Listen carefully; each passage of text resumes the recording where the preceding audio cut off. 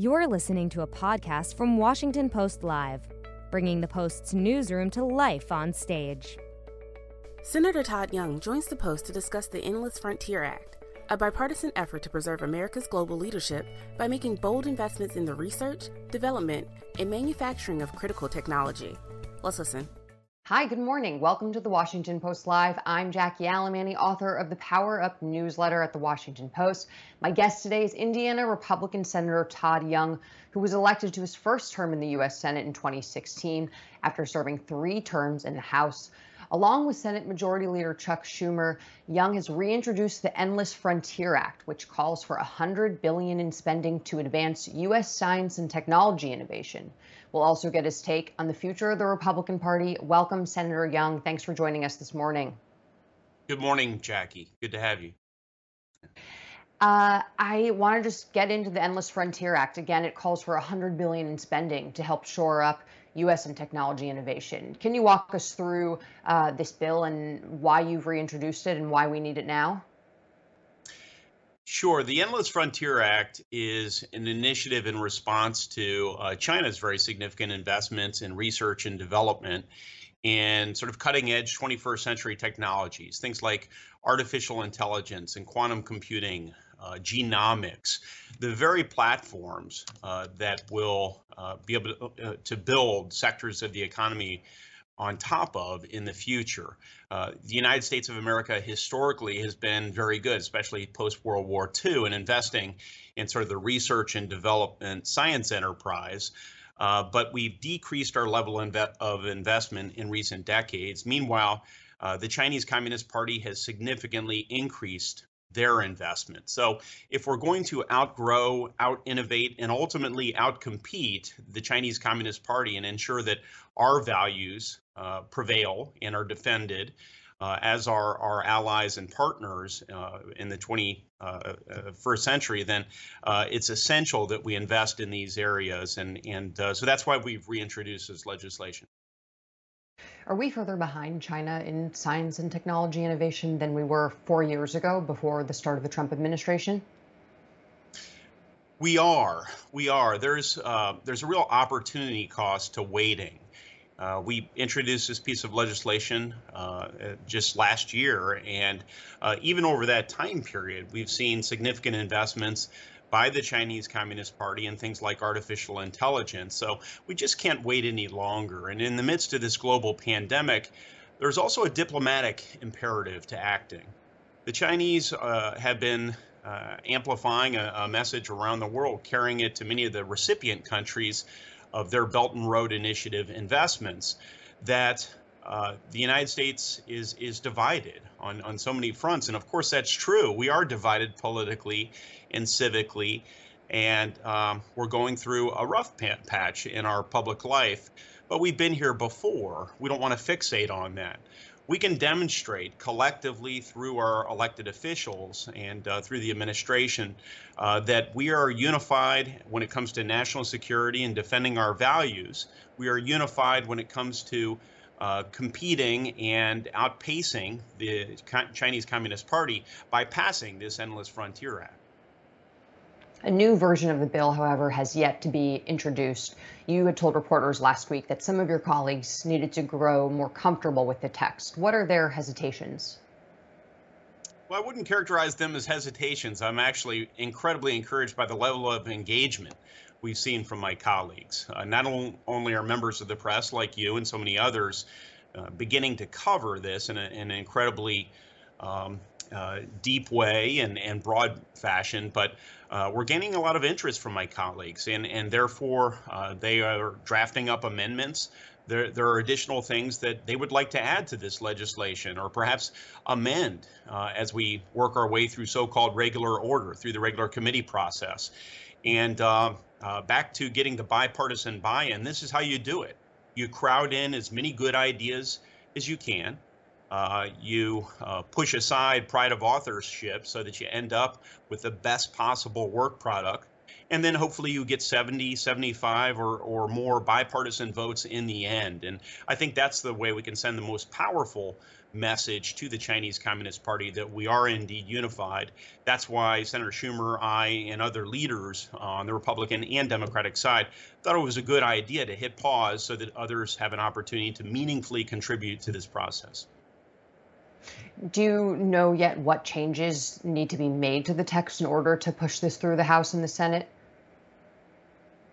We're waiting on all the amendments, so I wouldn't want to highlight some to the disadvantage of others, but all of this will be aired through the regular order or public committee process, which is really how the Senate is supposed to work. It's not how it worked with respect to the $1.9 trillion package that we began this administration with. It's not how it may work on infrastructure broadly defined, but it's how we intend to make things work as it relates to confronting the Chinese Communist Party and ensuring that we are equipped with the best tools.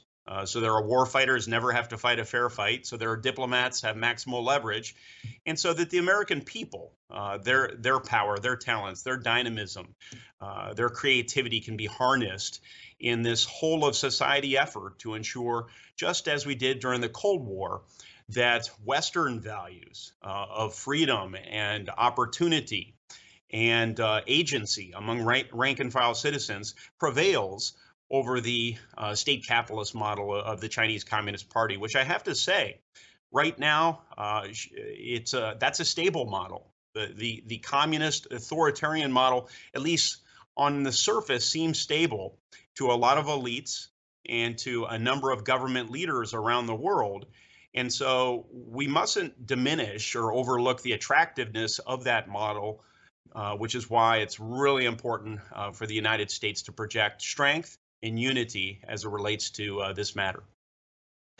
The attractiveness of the communist model, from what sort of perspective are you referring to? Well, let's say you're an elite in Burma. Or let's say you are a military leader in Burma. You might find the techno-authoritarian model that the Chinese Communist Party is perfecting, the in-a-box model that they're exporting to other countries through their technology and their surveillance state, to be attractive because it allows the so-called communists, in reality, they're fascists, worried about their own power and not the individuals who they should be representing and protecting, which is the broader populace. But you might find that stability popular. It allows you to send your children to elite schools in the United States and other countries. It allows you to get a disproportionate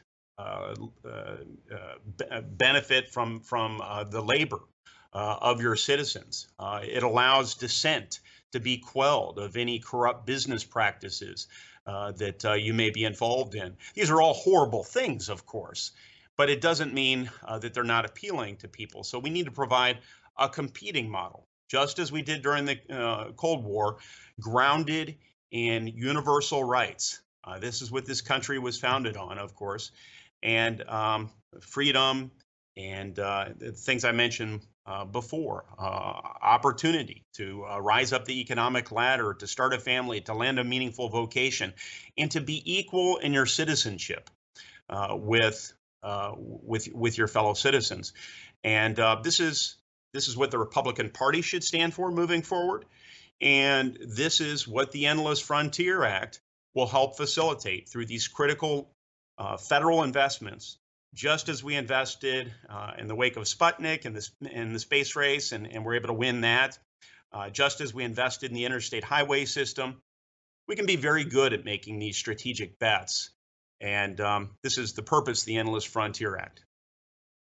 And former President Trump consistently proposed and made cuts to science and technology investments, R&D spending. Do you believe that was a mistake over the course of his presidency? We've seen successive administrations decrease the level of investment Republican and Democrat over the years. And much of that has to do with the belief that in this globalized, highly commercialized environment we live in, the private sector will take up the slack. But we also know that there are public benefits to investment. We've seen this historically through the creation of the internet. Originally, it was the handiwork and tinkering and brainchild of DARPA, a defense agency. We've seen this through various other innovations. In fact, the modern aerospace industry wouldn't really exist. It certainly wouldn't be located centrally in the United States of America, but for President Eisenhower's leadership and standing up NASA, followed by President Kennedy's leadership in deciding to walk point and engage in a space race, put a person on the moon. Now we see, after an investment of roughly $140 billion in the space race, an industry that leads to $2.3 trillion worth of GDP contribution. This is a proven model. And one that just needs updating for the 21st century. And that's why I am really encouraged to see the bipartisan support for it. 14 original co-sponsors, and you'll see those numbers grow as it works its way through the process. And I just want to state for the record that President Obama actually did increase spending and the budget for R&D. But before we get to some audience questions, I want to get to a provision in the bill that has received some criticism. As a percentage of GDP, I think over the years we've seen a decrease in the amount of research and development. But regardless, one area where we have not seen an increase in R&D has been in the physical sciences. We've done very well as it relates to basic research. But when it comes to the physical sciences, things like robotics and advanced manufacturing and artificial intelligence and other areas, this is where the Chinese are clearly outclassing us. And it's where the United States has historically been done a better job, and we need to up our game. And this provision in the bill that provides $10 billion to invest in tech startups in various regions around the country. Some critics have pointed to past difficulties in trying to establish these hubs through government spending, arguing it's much more common for them to rise organically. Why do you think these investments are going to work now? Well, because we have so much untapped potential throughout the country. We are an information-driven, knowledge-driven economy. Sweat doesn't pay what it used to. And the return on education and social capital are incredibly high. So we have underappreciated that in recent decades with the convergence of globalization. The scale of the economy has led to outsized benefits for those who grow up in a zip code where they're afforded a strong educational environment and a lot of social capital. Automation has disrupted the lives and vocations of a lot of individuals, and urbanization has led to the depopulation of many of our geographies. And as people move into the cities where so many of the larger enterprises are located, that means in the end, through the convergence of this amalgam of forces, we have a number of people who aren't, you might say, fully in the game. People whose talents aren't being harnessed, that don't live on the coast, that don't live in major metropolitan areas like New York or the Silicon Valley or Austin or the Research Triangle in North Carolina.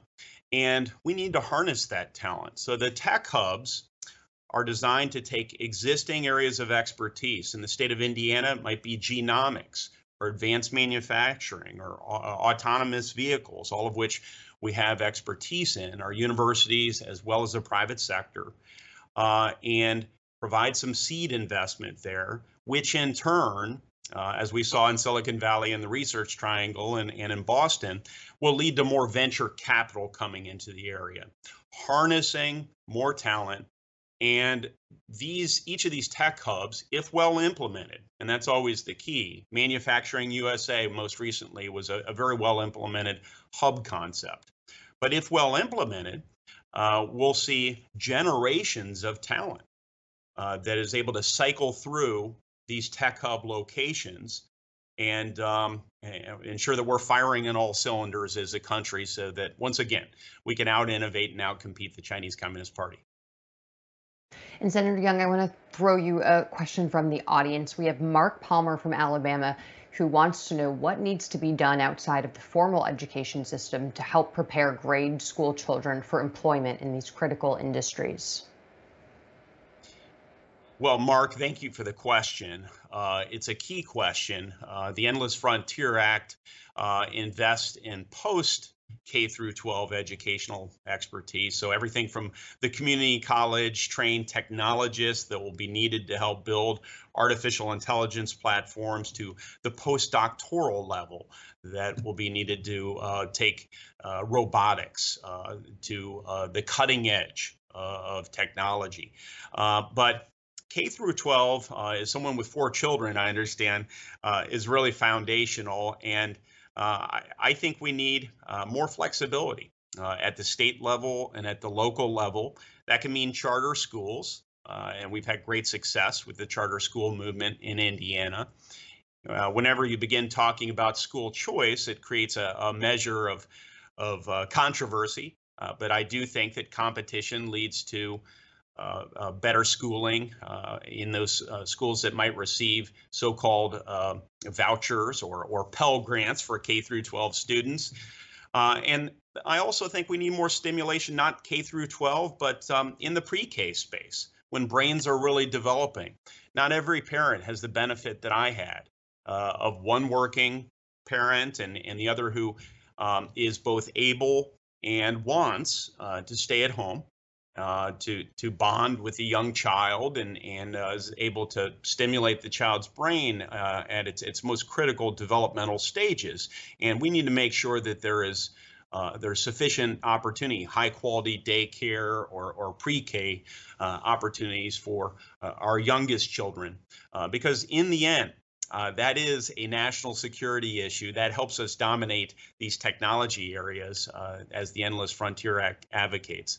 So this is a critical piece of it, Mark. And staying on the topic of China, President Biden met with Xi Jinping and other world leaders last weekend to discuss new climate goals.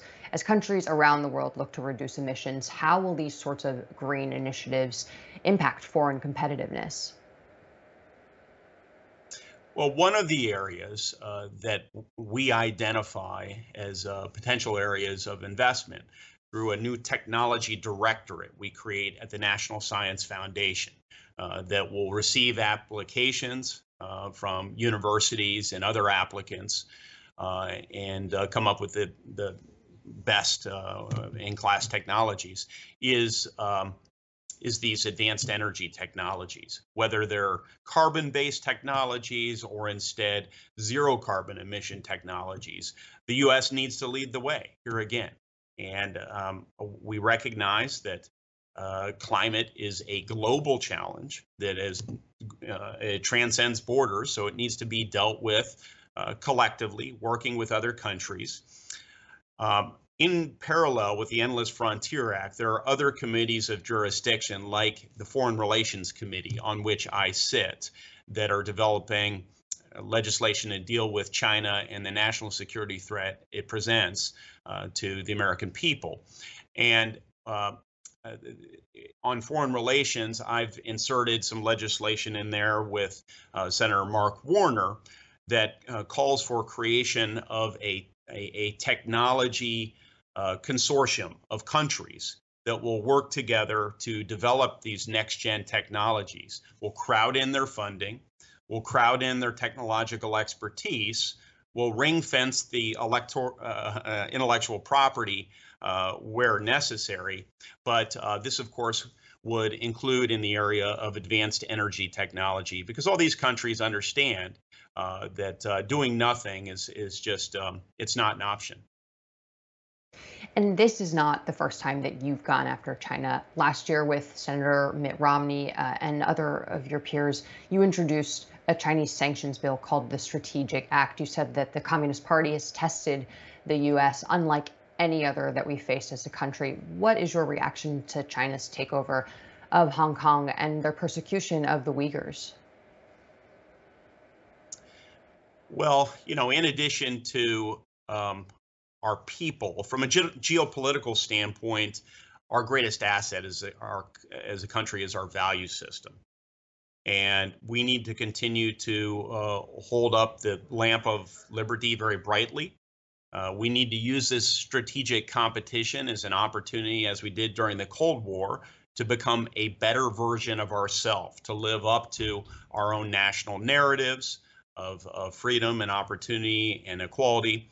And we need to call out by name and consistently call out the Chinese Communist Party and other offenders of those rights, standing up for the rights and the dignity of all people. Now, we shouldn't be unrealistic. We need to be sober-minded and understand that it takes a number of years, oftentimes generations, to bring regions and countries into positions of what I would regard as a position of better behavior.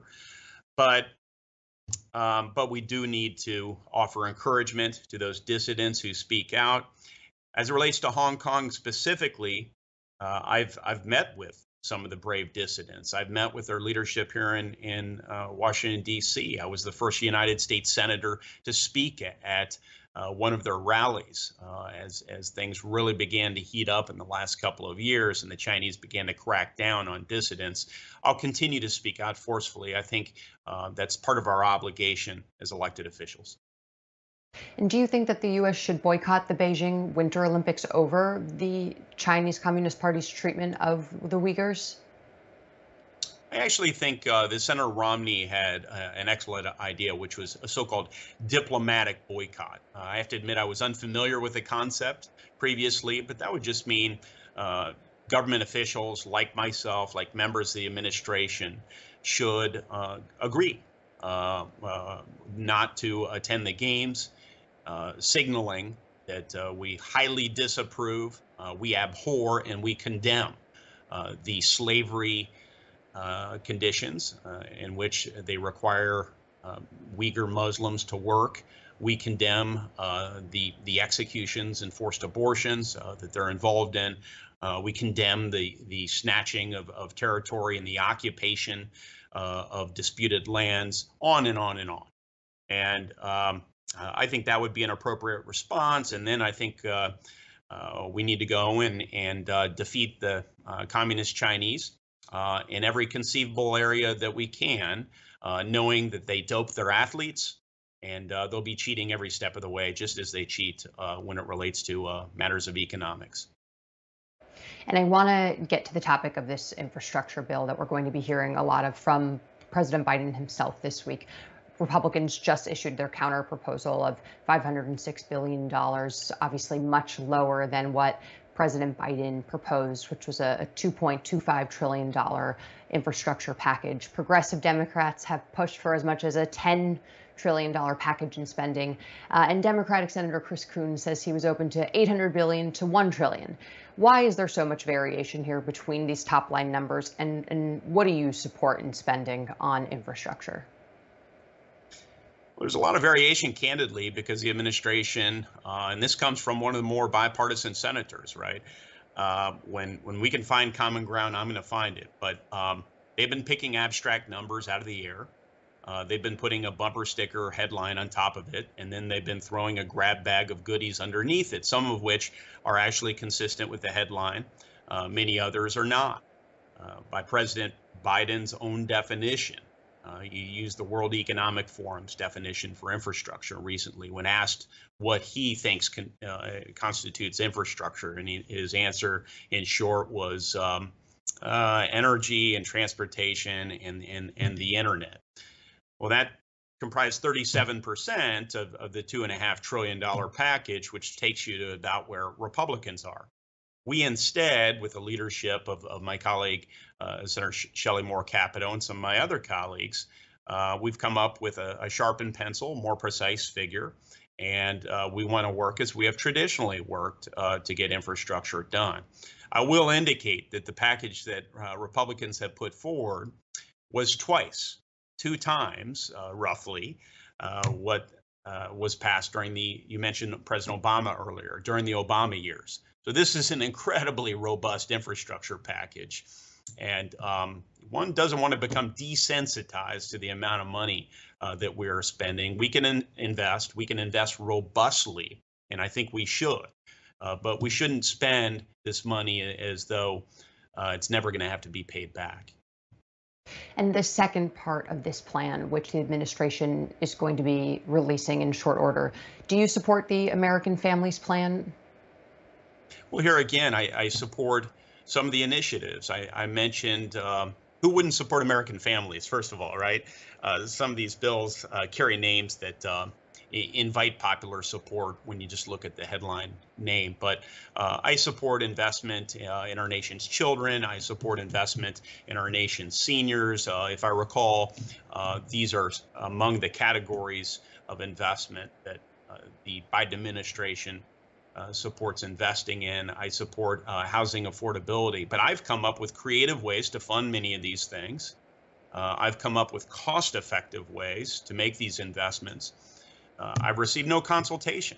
Instead, we've seen a nice round $2.5 trillion figure thrown out. And we're even told that should we come to a bipartisan agreement on traditional infrastructure, some of the things I mentioned earlier, we're still going to get a $2.5 trillion infrastructure package and then probably a follow-on multi-trillion-dollar package. So, President Biden is evidently not asserting himself quite a bit as the left flank of his party pressures him to support, you mentioned $10 trillion worth of investments. And I wish he would assert himself more. He's always been a person of seemingly strong opinions. I'm wondering, though, I spoke with a Democratic pollster and with a Republican pollster who echoed her sentiments that female voters in particular don't necessarily see a distinction between soft infrastructure and hard infrastructure and are really just have been hit so hard by the pandemic that they are in favor of these soft infrastructure spending, regardless of what the government is calling it. Are you worried that if Republicans don't get behind the American Families Act, that it's going to maybe widen the gender gap going into 2022 and cause the Republican Party to lose more female voters, some of which are, Trump supporters who have? No, I'm not. I'm not at all. In fact, I just indicated that I support so many of these things and have developed specific, thoughtful solutions as it relates to investing in these areas. And I think it would be insulting to many females to suggest that they wanted to be profligate in our investments towards these things. They want bold investment, according to the polling. But if they learned that there was a smarter, better, more effective, more targeted way to make these investments, women would of course choose that option over a more expensive, less thoughtful option. So we just need to continue to communicate that we support so many of these priorities, make principled arguments when we can get the microphone, as you've given me a platform here, to demonstrate that support. And then where given the opportunity to work with Democrats, put forward those better proposals, as we're doing through the Endless Frontier Act, through a process that allows for multiple amendments, that invites members of both parties to present their best ideas, to sand and polish proposals so that we get it right for the American people, setting aside ideology, setting aside party affiliation and political gamesmanship, and ultimately advancing what is the quintessentially American approach, which is a pragmatic and apolitical, nonpartisan approach. We only have time for one more question, unfortunately, but I've got to ask you, how do you think that former President Trump has changed the Republican Party, and would you support him again if he runs for president in 2024? Well, he's going to have to make a decision about his run in 2024. But I commend the Republican leadership and President Trump over the last 4 years for elevating issues that really were not top of mind for a lot of individuals going into the 2016 election cycle, but now they're foremost on our mind.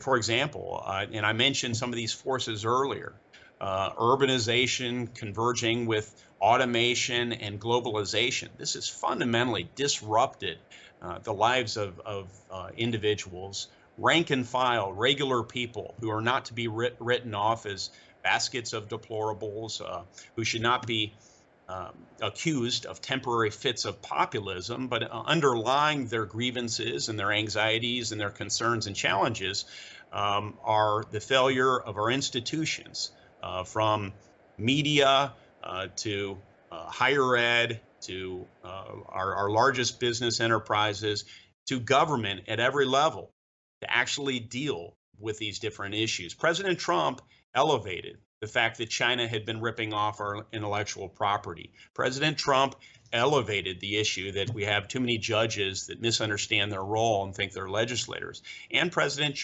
Trump advanced and got put into place a number of policies that led to economic gains for all Americans across different income groups and geographies. But now we need to write the next chapter of thoughtful solutions, of investing in those rank and file individuals who have historically made America great, of unleashing their imprisoned lightning so that we can become a better version of ourselves, defeat China, and win the 21st century.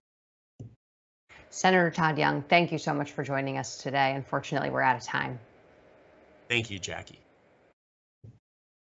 And coming up this afternoon at 5 p.m., fresh off of his Oscar win, is Jon Batiste, the musician, artist, and activist who's part of the trio who won an Oscar for the score of the animated film Soul. That's at 5 p.m. And later this week, we've got Cindy McCain and the CEO of United Airlines. Thanks so much for joining us this morning. We'll see you all later. Thanks for listening. To hear more interviews from this series and other Washington Post Live programs, visit us at WashingtonPostLive.com.